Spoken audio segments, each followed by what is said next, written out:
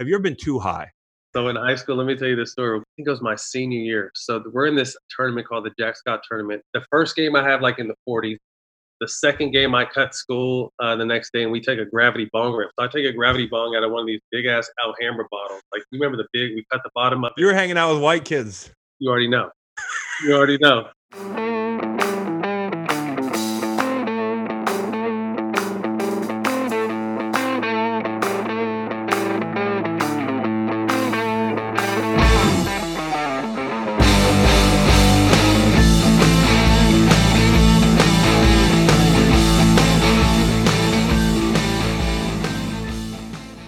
It's a crazy time, and we're all doing what we have to do to get through it. Two big things for me, this podcast, and we've had a ton of interesting guests of late, which has been great. And then hiking, which I love doing. Like to get outside. Nice place to be where there's not a ton of people. There's a ton of good hikes in Virginia. I've been hitting the trails a lot, and that's in large part due to Allbirds. They are the new sponsor of the Green Light Podcast, and I'm wearing a pair of these shoes right now. Beige tree dashers they sent me. They're great. They're lightweight, they're tough, and they have to be because believe me, I can put a hurting on an athletic shoe. I could Zion Williamson a shoe on the trail, and these things stand up. Allbirds also walks the walk when it comes to the environment. So my tree dashers are made of all natural materials like merino wool, eucalyptus fiber, and sugarcane, and they look good. Really thrilled to welcome Allbirds to the Greenlight Pod. Go check them out at allbirds.com, the Tree Dashers. Welcoming Matt Barnes now to the Greenlight Pod. This is a guy who I always admired for his tough attitude in the NBA. I always thought he could have played football. And now he's got a great podcast, All the Smoke with Steven Jackson. And you guys do a good job. How's this podcasting thing going, Matt? It's been fun, but to touch back on what you said, I was a football player first. Yeah. I was an All-American football player, number one receiver in the 98 high school class, led the nation in touchdowns, All-American. So it was a tough decision when I went to UCLA just to play basketball because football was my heart. But I think I picked the right sport because it allowed me to play, 15 years of professional ball. I don't think I would have got 15 years playing with you guys. You guys would have tore my ass up. Well, your body probably feels better than mine. Oh, absolutely. How many years did you play? I did 11, but I just, I retired a year ago. And what I did is I retired before it was time. Wow. You see a lot of guys hang on. I didn't want to be that guy. And I always wanted to kind of hang it up, still playing at a high level. So my body thanks. But, my pops played. He played for 13 years. So I saw him walk around my entire childhood, limp around and not be able to do certain things that I'd like to do with my kids. So I got out. No, I love that. My brother played 8 years in the CFL and called it a quit, won a Grey Cup in Toronto. Oh, really? Just to see him the day-to-day. Like, people don't understand. You guys, it trips me out that you guys are the one main sport that doesn't have guaranteed contracts. For what you guys put your body through, that's insane. It is fucked up. Speaking of longevity, this is perfect because I was going to ask you about Vince. Talking about 22, Crazy. The dude was an NBA player longer than he was not an NBA player in his life so far. So you play with him 2 years, I think. Yep. What's he like? What made him tick? And how do you play that long? Because you did 14. Incredible human. He played a part of 3 decades. The end of the 90s, the 2000s, and up until the 4. Right? The end of the 90s. That was the crazy part. 3 sounds crazy, but 4 is insane. 4 decades. Vince is just a tremendous talent, dude. Really cool, down to earth guy. Probably one of the most gifted, skilled athletes I've ever seen as far as, throw football 70 yards and shoot left-handed half-court shots like they're right-handed shots. So he was just a tremendously gifted person and a good guy. And I think that's what allowed him to stay as long as he felt like he wanted to play. Obviously his heyday had passed. You could say maybe 3 or 4 years ago, but he was able to, being the good person he is, was able to mentor some of these young guys and stay as long as he wanted to do. So we had a great time interviewing him on our podcast about a month and a half ago and just explaining the journey and his passion behind it. And he was in it. He just didn't know anything else, so he's, kind of a little apprehensive stepping away from the game. That, like you said, he's been on earth playing basketball longer than he hasn't been playing basketball. It's going to be a whole new world for him. The first thing came to mind is what you said. Like, of course he's apprehensive. Played 22 years. I mean, you become institutionalized to pro sports. Right. And football players especially is more well documented. Like, we struggle. Like, guys know that. Do you think that the NBA guys struggle in silence more, or is that something that's just not talked about as much? Because I think we compartmentalize everything into head trauma, and Right. that's part of it. But the existential crisis, like, who the fuck am I now? No, Like, what do right. I do? What do I answer to? You got to think we were trained to, I mean, although my parents weren't drill sergeants, and I can't speak for you, but we were trained to be athletes. Yeah. And we achieved at the highest level. We're fortunate enough to have, long careers. But at the same time, when we're done, we're going into fields. And I know a lot of people could probably kick their feet up, but someone like me, like I'm ambitious, I want to do more things. So we're going into fields where it's kind of a double-edged sword. Where people will either give you the benefit of the doubt for what your career and what you did for in your other job, or they're putting you at the bottom of the totem pole. Like, this athlete thinks he can come and just do whatever. You know what I mean? So there's a kind of balance there of kind of understanding what that next path is. But when you take away something that's all we've known, I think it's not just limited to football. I think it's highlighted probably in your guys' sport a little bit more, but everybody struggles. I can't say everyone. A majority of guys struggle when that time is up. You have a small window to make as much money, live out your dreams, and you're known. Everyone wants to be famous now. You're known all over the world. You're on Sports Center all the time, and you're always being talked about to just being a former athlete. And like they say, the crowd stops, the cameras stop, and all that kind of stuff stops. And if you don't have a plan, fortunately, I played until I was 37, but I started making my post career plans at about 31. Yeah. So it Yeah. took me, and people don't realize, like, you can't. I see how guys can get lost because you think you can just stop playing your sport and then I'm going to jump right into other businesses, and businesses don't turn that fast. Anyone who's in business understands it's a process. It takes years. So it was a perfect storm when I was able to retire. I think I signed a 3-year deal the season I ended up retiring, and I retired because, one, I wasn't able to see my kids as much and I wanted to see my kids more, but business started turning. So there's the gap where if you don't have a plan when you're going to retire, that you can easily get lost in spending money, doing drugs, women, whatever the situation may be, because for the first time, we have no real structure in our life. Yeah, the structure is huge, especially in football, and like it's even more so because y'all have X amount of dudes that sit on along the bench every night. Is what, 12 dudes on a roster or something like that. We got 53, and not just to mention, I think that sometimes what blows this perception that we all struggle out of the water is you got 53 guys on an NFL roster. That doesn't count the guys that didn't make rosters. The average career is 3 years. So there are thousands upon thousands of dudes who have struggled through this thing, and not everybody in the NFL is financially secure. I'm not Right. saying everybody in the NBA has got money when they get out, but the NFL, like, you still got guys who are staying at the Courtyard Marriott. Like, they're on the practice squad. They've been bouncing around team to team. So you get out, you got the existential crisis. You're like, am I a football player? You got to be secure in yourself beyond just being an athlete. You got to know who you are. Because if you don't know who you are when you get out, it'll tear you up because people don't care anymore. They don't care like you're used to people giving a shit about your life. Absolutely. I was fortunate enough to understand at early on, like, I had to scratch and claw just to make it. So Yeah. I knew any given time, I was my first 6 years, I was playing on 1-year deals, so it Right. was always an audition. And that's why I played basketball like a football player, balls to the wall as hard as I could every single night. But people don't understand at any given time that could have been over at Yeah. any given time. And if you don't have a plan, like, what's next? And I think people make the mistake of, they'll see our contracts or see what we make. And first and foremost, that's cut in half by 48%, depending on where you live at.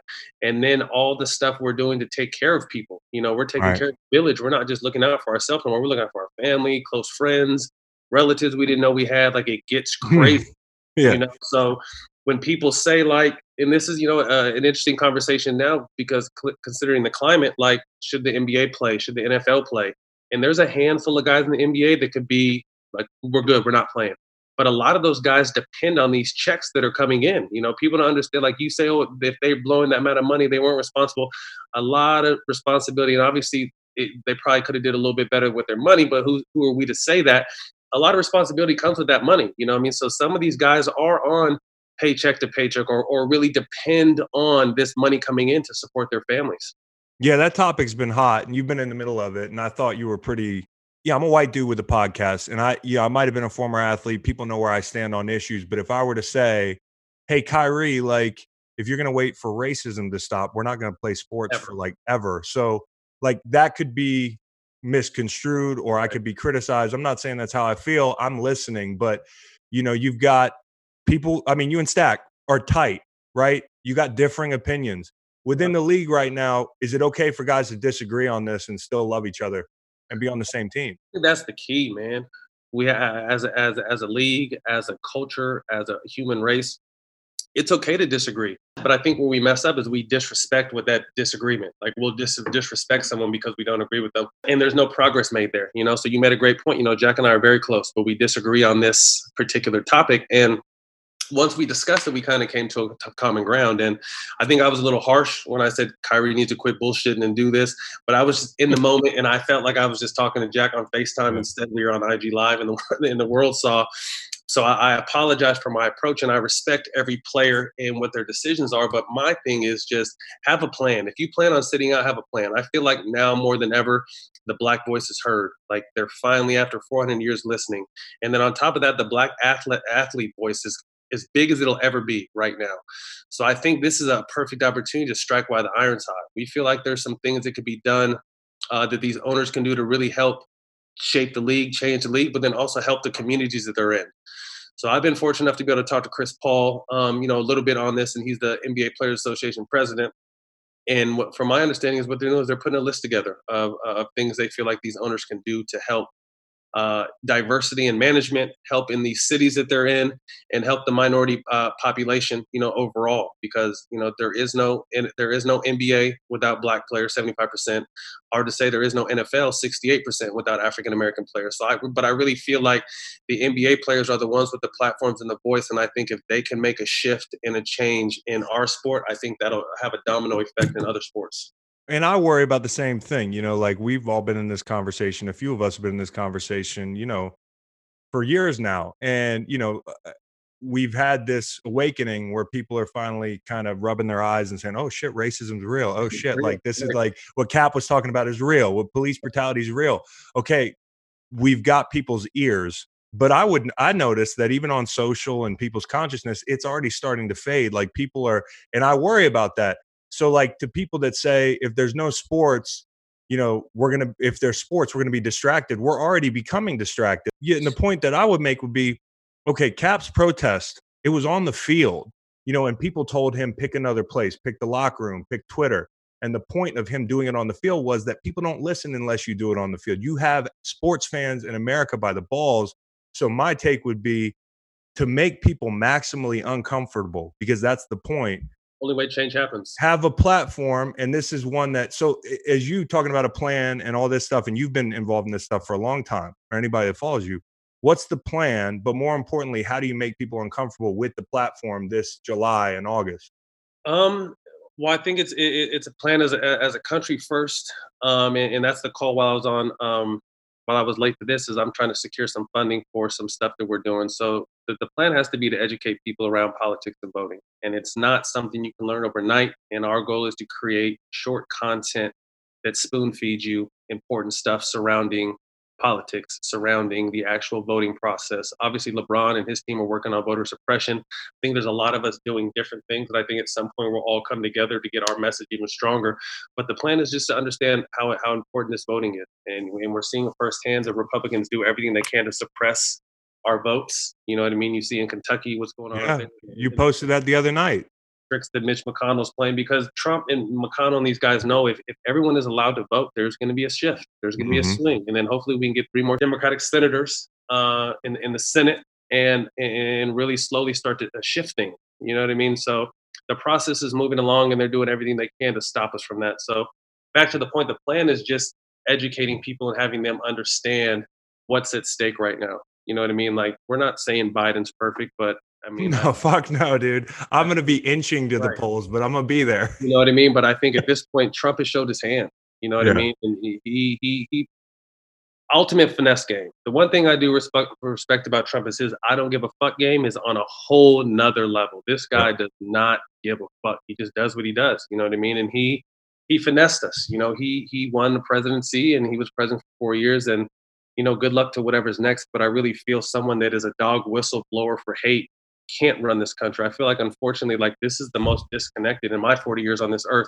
I feel like the country's ever been, and it's sad and that's unfortunate. And you can point to his amazing You can his amazing employment rate for the Black community. You can point to a bunch of stuff, but none of that stuff matters to me because there's hate behind it, and the message behind it is messed up. So to me, at this point, it's anybody but Trump. But then also getting people to understand that, voting on your local and state level where the bills are made and passed, and how, beneficial that can be to really get involved in that. So educating people on those steps. When we say vote, it's not just for the president, but it's on your local and state levels where we can really get things changed. So that's our whole initiative with our plan as a community moving forward.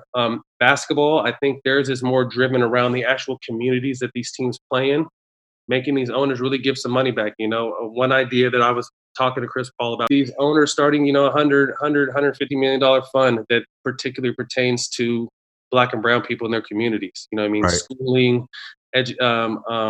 whatever the situation may be, small businesses. There's a list of things that they can go, but because we've both been involved with giving back through our respective organizations, but most of the time it's just a photo op. And I was talking about this earlier. Like, I've been to places where they wanted us to just take a quick picture and do some stuff and then leave. And I'm just like, I'm gonna stay I don't back. do that shit. I stopped doing that shit halfway through my career. It's not about, to me, it's not because the cameras are here. It's because I want to help. You know what I mean? You're someone who, you've always put your money where your mouth is. And that's why I've respected you. And you've gone above and beyond what you've been asked. You know what I mean? There's a handful of us that really do it because we care. But to me, it just seems like sometimes the leagues do it for checking the box. You know what I mean? And it is what it is, but that's going to no longer be acceptable. You said something that's important. Politics need to be shrunk down to, like, be more concise, because most people with our attention spans, and I got ADD like everybody else. Right. And, the fact that politics and issues are intentionally cloudy. They're intentionally cloudy so people can't change them. The bureaucracy, the red tape, the word salad that comes out when people are trying to describe what's being done on a governmental level. So I think that's huge.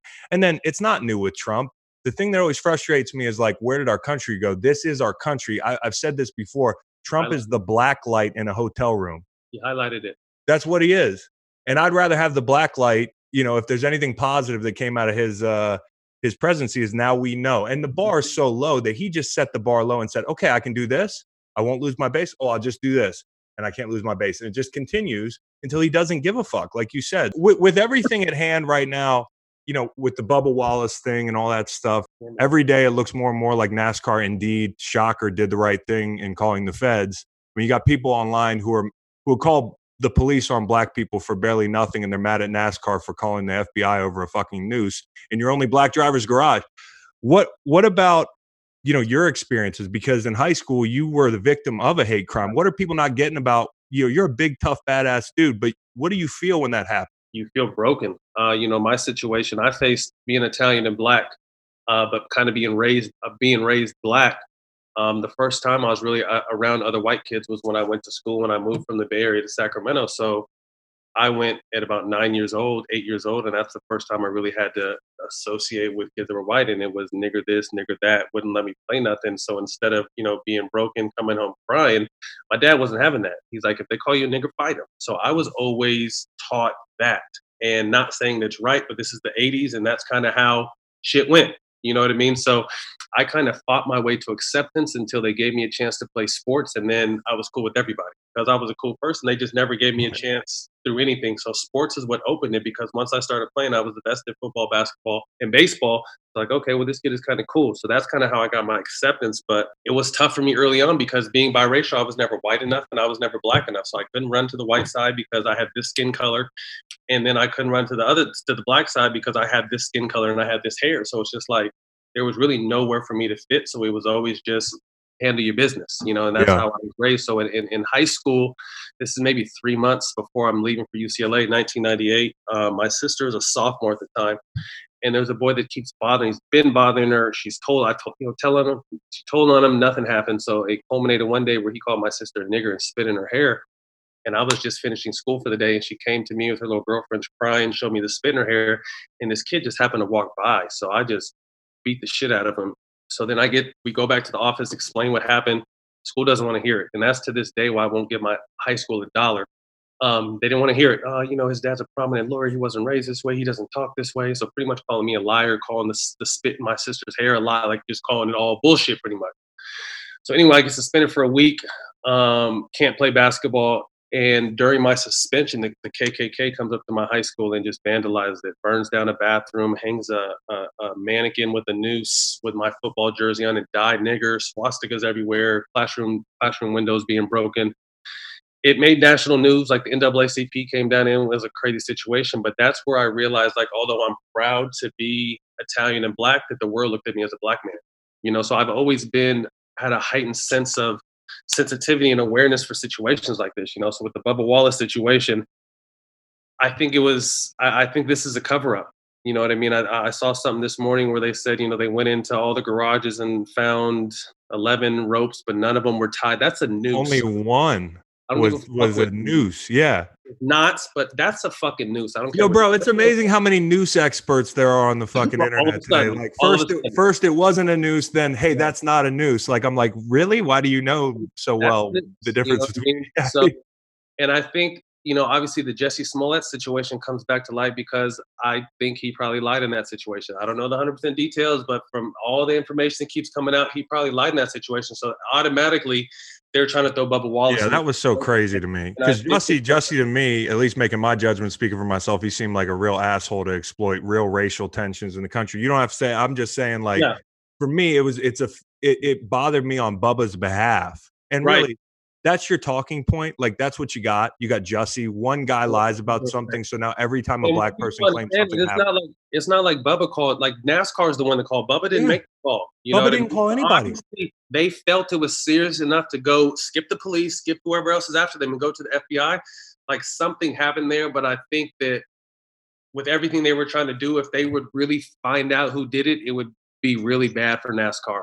You know what I mean? Yeah, So I think they'd rather just push it off. Okay, well, we can just say it wasn't this and something else is going to come up and we'll get over it, which is unfortunate because I applaud NASCAR first and foremost because, it's been a predominantly white Confederate yeah. flag type sport. You know what I mean? And for them to step out and do what they've done, my hat's off to them. I appreciate that. And then all the support that the other drivers did give him. There's a lot of people that are doing the right thing and are in it for the right reason, but there's always going to be a handful of people who hate. Yeah. And I think if they would have got to the bottom of who it was, it probably would have been a bombshell. So it's better off just to say, hey, this wasn't that, but we see it. Yeah, we also didn't need a noose in Bubba's garage to know that there's some racist NASCAR fans. I mean, Right. there was a fucking Confederate flag flying over Talladega. Somebody chartered a plane to fly that flag this weekend. Right. So I don't need that as a smoking gun for racism in America or in NASCAR. How about I was looking back at your tenure year to year, and you were in LA when the Sterling thing went down. Yeah. And like I think it's a great example of, oh, I employ black people. I have black friends. Black people see me at work every day. I'm not a racist. And then, the mask gets pulled off. Like, were people shocked by him when No, they heard that audio? people weren't shocked at all because he has a history of it. You know what I mean? And I think since the second he stepped in the league as the Clipper owner, they've been trying to get him out once they kind of really found out who he was. So it didn't surprise me at all. And my whole point of it, because just for the story I told you, I didn't look at it as that big of a deal. Like I thought, obviously, it was wrong, and this is going to be a problem. But I'm thinking, like, he's not the only person that thinks like that. He's not the only owner that thinks like that in Yeah, no. basketball. Like, he's the only one, just the only one dumb enough to get caught. So in the moment, it was obviously a big deal. Like personally, that's how I took it. But other guys hadn't experienced the kind of stuff, and they were really hurt. Guys were hurt in our meetings and deciding what we were going to do. And it's oddly enough, watching blackball, which happened 6 years ago, and I just watched it with the rest of the world, a couple months ago before everything was really crazy. I would have a different point of view. I would sit out now. You Yeah. know what I mean? And I was the major voice behind what we did, the jersey, flipping the jerseys, taking them off. Like that was all my idea. And I was for playing because I thought at the time there was too much unknown. This is like we're in uncharted territory. Like, do we sit out until he's fired? How long is it going to be till he's fired? We're playing against a young Warrior team. If you want to take it back to the sports perspective, we were the last team to kind of beat that young Warrior Yeah. team. You realize we beat them in the first round. The next year, that's when the dynasty started. So we're thinking like we have a chance to win a championship. We have a really good team. We don't know what sitting out is going to do to us. So we Yeah. kind of erred on the side of playing, and then obviously being removed now from the situation 6 years, but being a retired player and looking at where the world is now, it's a whole different, kind of historical context to what that would have meant in 2014 for us sitting out for racism. That would have been incredible. So, if there's one thing I could change, I wish we could change that. We learned a lot from it and Yeah. understand it, but it's a different climate, but same story, you know, today. So that's why I really feel like now, knowing the history of these owners and what, probably most of them are like, I'm not saying all of them, but there's a handful of them that probably feel that way between football and basketball. As black athletes, we have to really stand up and make some demands. You know what I mean? You pay us great, you've given us opportunity, but at the same time, like, there wouldn't be none of this without us. So yeah. No, it's a free market. That's the thing that people don't understand is like it's a favor that athletes get paid a lot of money. It's supply and demand, and y'all motherfuckers like sports, so we're good Right. at it. And if It's you you didn't think, pay our salaries. right. Treat people like human beings. And then think how much money, when you look at it, oh, you're getting paid this much money. So if we're getting paid, or Braun or Steph are getting paid, Tom Brady's getting paid this much, how much the money is the owners making? If they're able to pay these guys this kind of Right. money, imagine how much money we're bringing in. Exactly. Just like these student athletes are bringing into these colleges. You know what I mean? Yeah. Imagine how much money we're really bringing in if they're able to pay us what they pay us. You know what I also realized in reading about that whole story was that side chicks have it good in LA because his side chick had a fucking Porsche, He had a it better than me. Bentley, a $2.5 million. Yeah. She had it better than me. Shit. God damn. She had it That better might than have been, on the team. She was that might have living. been as bad a part as almost anything. So That's a scary game now you bring, because it's a real game in business for these. Like, I'm gonna game the shit out of my twin sons. Like, you're not gonna be able to pull it, but it's a full-fledged game these days for women to try to, like, hey, let's map out these next 18 years. You know what I mean?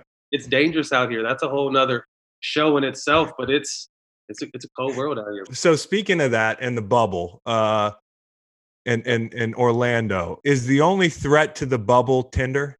I mean, that's a crazy situation, man. That's a crazy situation to be isolated that long, no family. If you're single, no side chicks. That's not happening. There's no way. Hard. That's hard. That's Yeah, hard. and you know what? And you know what they're gonna do if they're smart, and I don't know how this is gonna go over, but they set up an adjacent bubble that Tinder sponsors right next to they quarantine a Tinder bubble. Hey, I think that would get 100% participation. I think everyone would be in it. I think everybody go back to work. Right. Hey, by the way, if they call you, there's guys dropping like flies. Is Matt Barnes gonna play basketball this summer? No, I'm done. I can't. Okay. I can't even. I was fortunate enough to play until I didn't want to play no more. Like you said, walked away before I could have played another 3 or 4 years. Like I said, I had just signed a 3-year deal.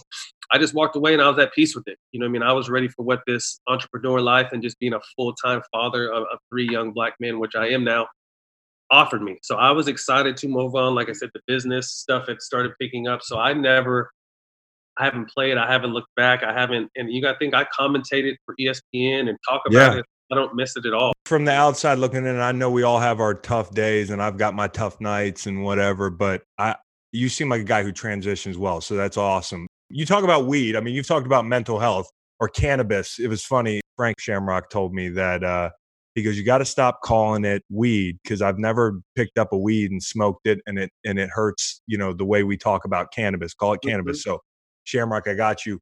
Cannabis and mental health. You're pro cannabis. You've talked about depression and that sort of thing. What's the functionality for you? I grew up in a household that was filled with drugs. Feel like my parents were functioning drug addicts. My dad was also a drug dealer. So there was a lot of violence, abuse, growing up. But the one thing, so I saw cocaine at an early age. I saw everything you can imagine at an early age. But I remember the one thing that used to kind of calm my dad at the end of the day was when he would smoke a joint. And I didn't know at the time. I'm 3, 4, or 5 years old, just kind of coming into realizing what this world is. And I realized, like, my dad works hard. He butcher by day, drug dealer by night. But I'd seen him whip hella people's asses. Like, he was a badass to me. You know what I mean? So, but the one time I saw him cool, calm, and collected and kind of sociable with us and in a good mood was at the end of the day when he was smoking a joint. So that always stuck with me. And then when I was 14, I stole some weed from him and started smoking and never really looked back. Was it good weed? At the time, no. It was, he had some Reggie. I was in, I was in Sacramento. So once I kind of got in the game and then I had my other homeboys like, yeah, I'm on, what's going on? Like, being in Sacramento, we had a cheat code. So after the first time, I was always smoking good weed, but I smoked it through high school, through UCLA, and through my whole career. And I was never someone who could take painkillers. They always killed my stomach. I'm a social drinker. I'll drink in public, but you're not going to catch me at home drinking. But smoking was something that always allowed me to escape my crazy life, slow my mind down, sleep, took pain away at a later time, and then I just enjoyed being able to go leave my current situation and kind of be somewhere else mentally for a little while. So it always helped me. And then fast forward 25 years later, now they have doctors saying that it does everything I just mentioned. It helps with stress, it helps with focus, it helps with sleep, it helps with depression, it helps with You eating. name it. You know what I mean? So it helps with everything. So it's come a long way, and I'm very happy with that. I took on being an advocate right out of the league. I was someone who got caught 2 times. You get 3 strikes in the NBA. The third time is you're suspended 5 games without pay. So I got caught like 2.75 times. They Yeah. allowed me to turn myself in twice, and then I exited stage left. But I just wanted to be that advocate because when I was in there, the NBA has a little bit over 400 players in it. Over 200 guys were in the NBA drug program for just weed alone. Yeah. It's like that's crazy. Like this is from some of the best players in the world to rookies and everything in between. So I think the stigma slowly started lifting with the more education and research that came behind it now, and you see the leagues are starting to adjust their policies, which I think is great because fans don't understand is we have an opioid epidemic outside of the pandemic of coronavirus and racism. Opioid pandemic is huge and it kills it's knocking everyone down. So when we're in sports, they're giving us everything from Toradol to Oxycontin to you name it. Listen, man, I couldn't play without my shot of Toradol. And the reason I smoked, and this is one thing that sometimes irritates me about people's assumptions about you. If I say, and I came out and I said it casually because I got caught on the Dan Patrick show. Dan Patrick asked me about marijuana. I was like, man, if anybody knows me for all these years, I mean, I basically hinted at the fact and the things I'm interested in, the things I'm tweeting late at night. Like, don't you know I'm kind of high at night? Like, so I'm like you. I just spoke my mind when people were like, oh, he does it for pain. He does it for this. No, everybody has a different functionality for it. I think the commonality between the NBA and the NFL, it sounds like I need something to turn the volume down at night. Because like when you're on that treadmill with all that adrenaline, that violence in my game, the pressure, when I get home, I want to be a father to my kids. And that's not a wound tight guy. And I can't sleep without it. Like for a while, I was on the sleeping pills and I was taking way too much. Right. Best day of my life was pouring those things down the drain. And this kind of came at a time where when I got in the league, you just kind of got what you could. But towards the end of my career, it was like, oh no, we got dispensaries now. We go out to West Coast. I can snag something like guys can get you real medical stuff. So I was getting good strains that like work for me. So the game has changed. I think it's great. Is there anything you can't do high? Like, what do you not like doing high? Nothing. I played high. I take meetings high. It's me. I feel like I'm a better me. You know what I mean? And I think that us still being productive athletes and fathers and businessmen and whatever else we do, it's just been a stigma that's been holding this back for so long, which is unfortunate. So I think, the more education, obviously the better. But I think you also hit it on the head when you talk about even just an average person at the end of the night, everyone needs something to turn down. So some people turn to drinking, some people turn to sleeping pills, some people are on drugs, but at the end of the day, to me, a joint has always just been what it was for me. I knew that I'm something, being an athlete, sometimes when you don't smoke, our shit is crazy where we'll be in a situation where say we'll play Portland tonight and go into double overtime, but then we still have to leave, so once that game's over, we hop on a flight, we're heading to San Antonio, we play it back-to-back, so we're playing Tim Duncan on TNT the next night. So we're flying to San Antonio, get to San Antonio at 3 or 4 in the morning. You can't just go right to sleep. You know what I mean? So you're going to sleep when the sun comes up. So then you got to be at your best to play Tim and Manu and Tony and the great San Antonio team. So it's just like you don't understand what that travel. They don't know the grind of, and it's different in football. It's not like a baseball or basketball grind where we're not on the road as much. Right. But it is. You guys are running into a wall every single play.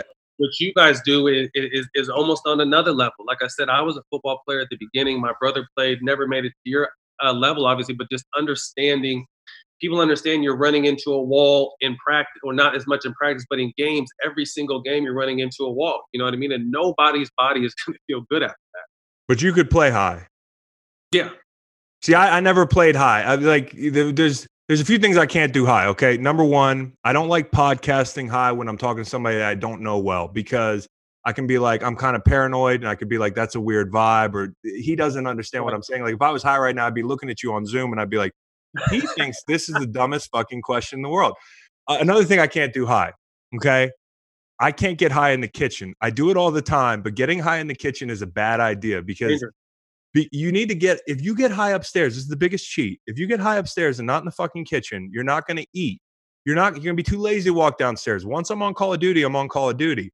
But if I'm in the kitchen and I'm blazed, I'm getting into the mochis, the popsicles, the ice cream, pork rinds, getting home from the bar. Too, right? You have my kids' foods, that's they're gone. Problem, man. The kids' food is the problem. If I didn't have kids, I've been able to I've been doing this so long that I can, hone my munchies to I douse myself with fruit and granola, bar stuff that's just not as bad as the bad stuff. But my kids, they get away with the cupcakes and the cookies and the Capri Suns and shit, and that's where I get in trouble at. They're gone, and they're gone. You come down in the morning, it's not just like if I eat my snacks, I'm responsible. When my wife walks down in the morning, is like, where the fuck are the Chips Ahoy?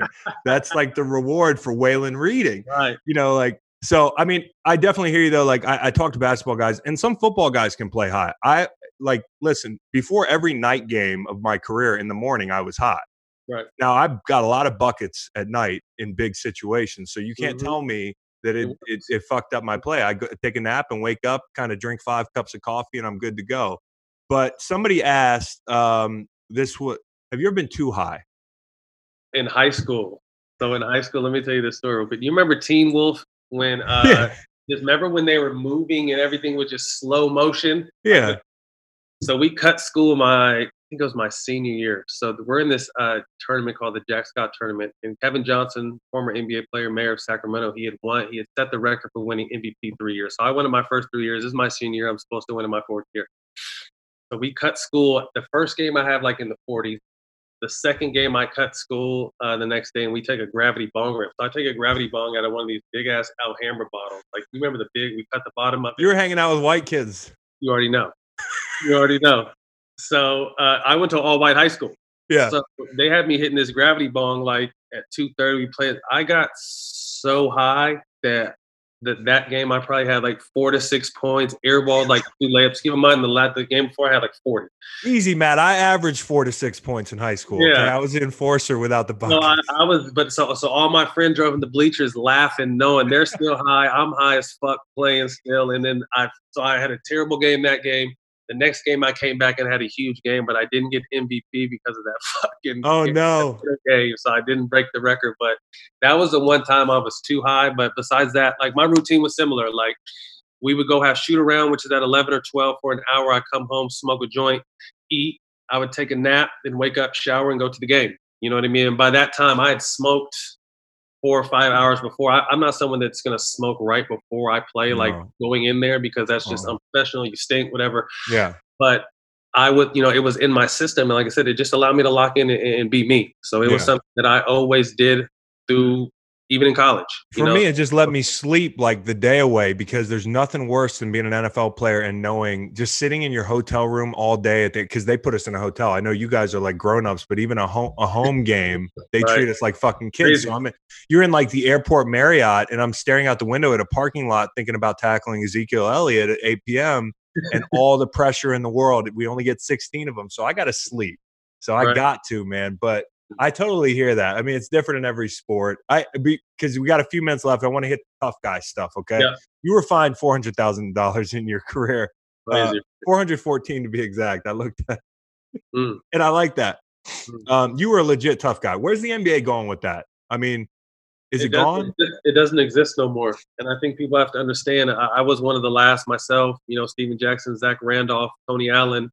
We kind of faded out. In the new NBA is more, people don't want to see highlights of a defensive battle or physicality. They want to see Steph hitting 10 threes and guys dunking. So they want to see highlights. So with that has come the growth of the game. But enforcers, defensive-minded players, that doesn't exist anymore in the NBA. Who in the NBA in your time, and you mentioned a few of them, but I'm not talking just a pest on the court. Who could actually throw hands in today's NBA? Who's your all dark alley team? I would take Steven Jackson. I'd take Zach Randolph. I'd take Tony Allen. I'd take Ron Artest. And I'd take Kenyon Martin. That's my starting 5. That's a quick starting 5. It's almost like you've thought about this before. You brought up Meta World Peace, which is very fitting that his name is World Peace. When you grew up watching him play basketball. And, Malice at the Palace. A lot's changed since that happened. And you were in like your first or second year in the league. So you overlap, saw the new NBA, the old NBA. What's changed and how would we handle that now? If there was a Malice at the Palace, would we be better about breaking it down on First Take on Yeah, because Get you Up? have more people like me and Steven Jackson and Kendrick Perkins and guys that have actually been in there doing it, breaking it down. Although there were some guys back then that were breaking it down, it was scary. It was a scary situation. You know what I mean? It was a scary situation. So obviously, I think we'd be more prepared for it. I hope we never have to see it again, but it's a possibility, and I think it would be more of it would still be a black eye. So I don't think it would be good in any. No, it wouldn't be good, but I feel like people would understand that now we have a greater consciousness, especially with like a lot of these courtside type dudes who are yelling racist shit at, Russell Westbrook or whatever. Yeah, Like there's right. been a heightened There's no room conscious. for it. There's Like, no room listen, for if it, right? you reach in and You're you gonna interact with the athletes, you become one of fit. the athletes. And so, I would hope it would change a little bit. Speaking of courtside, what are the do's and don'ts? Like you're sitting on an NBA bench, you're getting ready for a game, and you're like, okay, this motherfucker pisses me off doing this courtside, or this guy. I mean, like, what should you do and what should you not do if you're sitting courtside in an NBA game? You do whatever you want. You know what I mean? I don't give a shit. I'm someone like if you're doing something crazy, I'm gonna cuss you out. You're talking crazy to me. Like I think that kind of interaction is dope. Sometimes it's not even cussing out. Sometimes it's just back and forth. I got into a Floyd Mayweather one time and it ended up cussing each other out. But it was dope because it was just the interaction amongst the game. You know what I mean? Like we were playing against Cleveland and I was with the Clippers and it was a battle the whole time. And sometimes that just makes the game better. I would say do's and don'ts. I would say don't bring like a bad chick like first two bro or two. If you're a dude, don't bring her because she's gonna get snatched by somebody.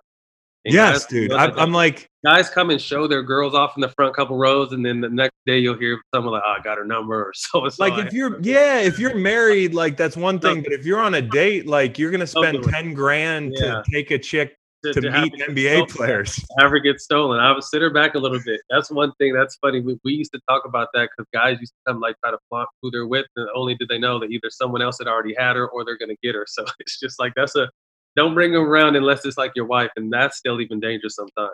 Is there any celebrity that is actually a distraction? Because I feel like you guys are immune to celebrity. Like if somebody No, pops down in the front row.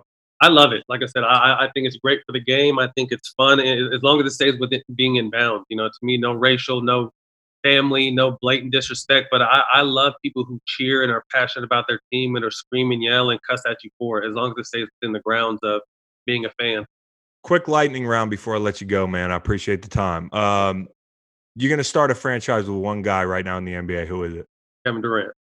Fuck, I was looking for a young guy. Give me the under One guy. 25. Luca. Yeah. Because Zion, you just never know. It's a big body. You don't Zion's going to be great too, but if he to can me, stay healthy. yeah, I think shooting is the ultimate cheat code. You know what I mean? If you're able to shoot, that's great. Zion's gonna have to learn how to shoot, but Lukic is a boy wonder already. So that's why I would pick him over Zion. Could you smoke Don Nelson under the table? Oh, no question. But he has a marijuana farm now, dude. So do I. I'm not losing to Nelly. I would love to smoke with Don Nelson. I don't know barely anything about him. He just looks like a guy you want to smoke No, with. man, he knew we smoked. You know what I mean? He like one time I'll tell you a quick story. We were in Utah the second round of the playoffs after we beat Dallas in the first round, and he put me, Stack, Jack, and Barron all in the same. Like we all had suites right next to each other, and put a big ass gym fan at the end of the hallway and just blew the hallway. In Utah, Utah's all white. They don't fuck with us at all. That was one of the most racist places we ever played. But Nelly didn't give a fuck. You know what I mean? Like he let us be us, and that's why I think that team was so dope. Yeah, they gave MJ that fucking shrimp pizza. I don't know why he got the shrimp on the pizza. Anyways, you're supposed to have people that taste it for you. Maybe some of those do guys on the documentary should have ate the pizza before the goat. How about one NBA player to run for office? Besides you. Yeah, like I actually want to run for mayor in about 10 years, but current player that can run, I mean, LeBron could be president. No bullshit. I feel Yeah, like he LeBron probably could. be president. NBA player you played with who will be a coach? I think Draymond Green would be a great coach. I don't think he will be, but I think his mind is incredible. I would say someone who could be and should be a coach is Draymond, although I don't think he will. Give me your favorite 3 strains if you got them. I'm gonna have to say ours. Volvo, Blue Slush, and Bonbon. You can find them all at Seven Leaves. Look them up. Seven Leaves California on Instagram and sevenleaves.com. We'll be distributing all through California soon once we kind of get back on track because we have a new distributor. We did a partner with Herbal, so we'll be all over California shortly. And hopefully, after these regulations get broken down and marijuana is legal everywhere, we'll be across the country and hopefully across the world. Look at that. As the clock strikes 0, I'll walk you into a shameless plug. This is how you podcast, bro. Two pros here. You can't make that shit up, man.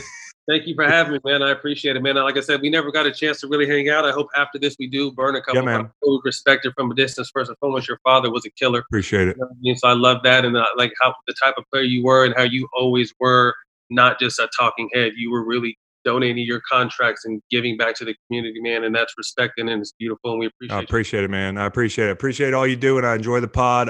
Hope to catch up soon, man. Man. All right, Matt.